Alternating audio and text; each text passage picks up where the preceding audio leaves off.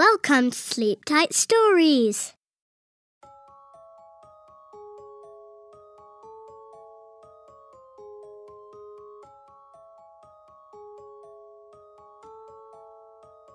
Raggedy Ann learns a lesson.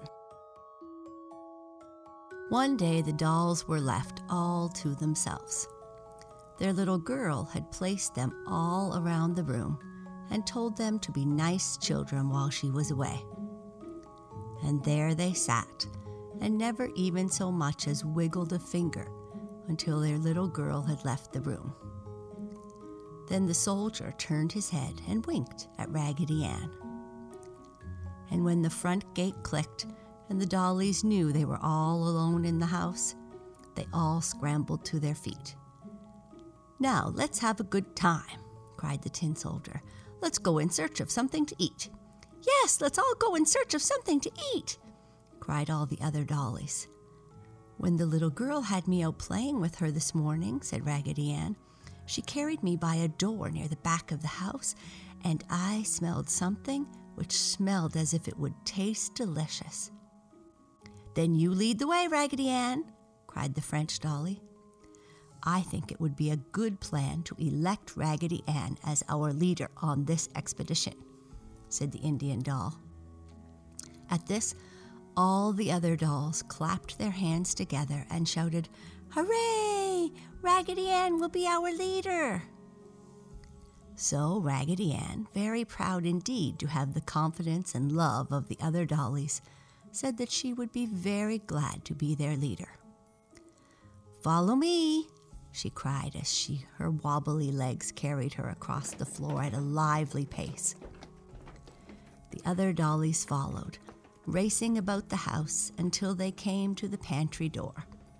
"This is the place," cried Raggedy Ann, and sure enough, all the dollies smelled something which they knew must be very good to eat. But none of the dollies were tall enough to open the door, and although they pushed and pulled with all their might, the door remained tightly closed. The dollies were talking and pulling and pushing, and every once in a while one would fall over, and the others would step on her in their efforts to open the door. Finally, Raggedy Ann drew away from the others and sat down on the floor. When the other dollies discovered Raggedy Ann sitting there, running her rag hands through her yarn hair, they knew she was thinking. "Shh, shh," they said to each other, and quietly went over near Raggedy Ann and sat down in front of her. There must be a way to get inside," said Raggedy Ann. "Raggedy says there must be a way to get inside," cried all of the dolls. "Oh, I can't seem to think clearly today," said Raggedy Ann. "It feels as if my head were ripped." At this, the French doll ran to Raggedy Ann and took off her bonnet.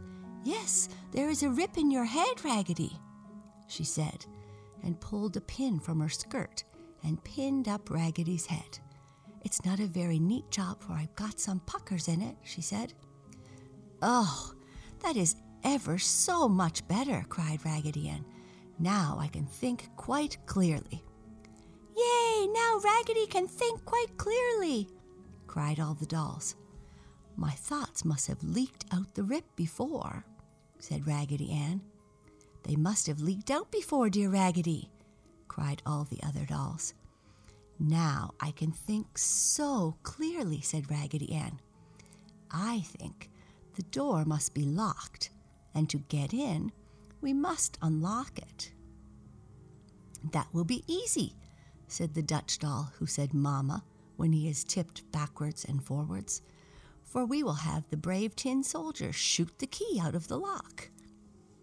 "I can easily do that," cried the tin soldier as he raised his gun. "Oh, Raggedy Ann," cried the French dolly, "please do not let him shoot." "No," said Raggedy Ann, "we must think of a quieter way." After thinking quite hard for a moment, Raggedy Ann jumped up and said, "I have it." and she caught up the jumping jack and held him up to the door. Then Jack slid up the stick and unlocked the door. Then the dollies all pushed, and the door swung open. My, such a scramble! The dolls piled over one another in their desire to be the first at the goodies. They swarmed upon the pantry shelves and in their eagerness spilled a pitcher of cream which ran all over the French dolly's dress. The Indian doll found some cornbread and dipping it in molasses, he sat down for a good feast. A jar of raspberry jam was overturned, and the dolls ate from this until their faces were all purple. The tin soldier fell from the shelf 3 times and bent one of his tin legs, but he scrambled right back up again. Never had the dolls had so much fun and excitement, and they had all eaten their fill when they heard the click of the front gate. They did not take time to climb from the shelves, but all rolled or jumped off to the floor and scrambled back to their room as fast as they could run, leaving a trail of breadcrumbs and jam along the way. Just as their little girl came into the room, the dolls dropped into whatever position they happened to be in. "This is funny," cried the little girl. "They were all left sitting in their places around the room. I wonder if Fido has been shaking them up." Then she saw Raggedy Ann's face and picked her up. "Why, Raggedy Ann, you are all sticky. I do believe you are covered with jam." And the little girl tasted Raggedy Ann's hand. "Yes, it's jam. Shame on you, Raggedy Ann. You have been in the pantry and all the others too." And with this, the doll's little girl dropped Raggedy Ann on the floor and left the room. When she came back, she had on an apron and her sleeves were rolled up. She picked up all the sticky dolls and putting them in a basket, she carried them out under the apple tree in the garden. There she had placed her little tub and wringer, and she took the dolls one at a time and scrubbed them with a scrubbing brush and washed them up and down and this way and that in the soap suds until they were clean. Then she hung them out on the clothesline in the sunshine to dry. There the dolls hung all day, swinging and twisting about as the breeze swayed the clothesline. "I do believe she scrubbed my face so hard she wore off my smile," said Raggedy Ann after an hour of silence. "No, it's still there," said the tin soldier as the wind twisted him around so he could see Raggedy. "But I do believe my arms will never work without squeaking. They feel so rusted," he added. Just then the wind twisted the little Dutch doll and loosened his clothespin so that he fell to the grass below with a sawdusty bump, and as he rolled over, he said, "Mama," in a squeaky voice. Late in the afternoon, the back door opened, and the little girl came out with a table and chairs. After setting the table, she took all the dolls from the line and placed them about the table.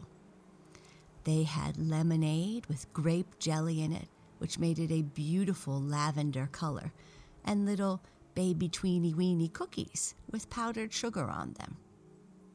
After this lovely dinner, the dollies were taken in the house where they had their hair brushed and nice clean nightgowns put on. Then they were placed in their beds, and the little girl kissed each one goodnight and tiptoed from the room.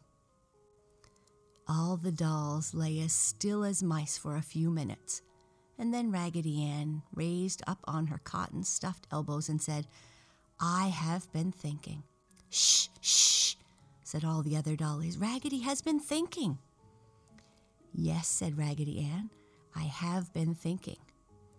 Our little girl gave us the nice dinner out under the leaves to teach us a lesson.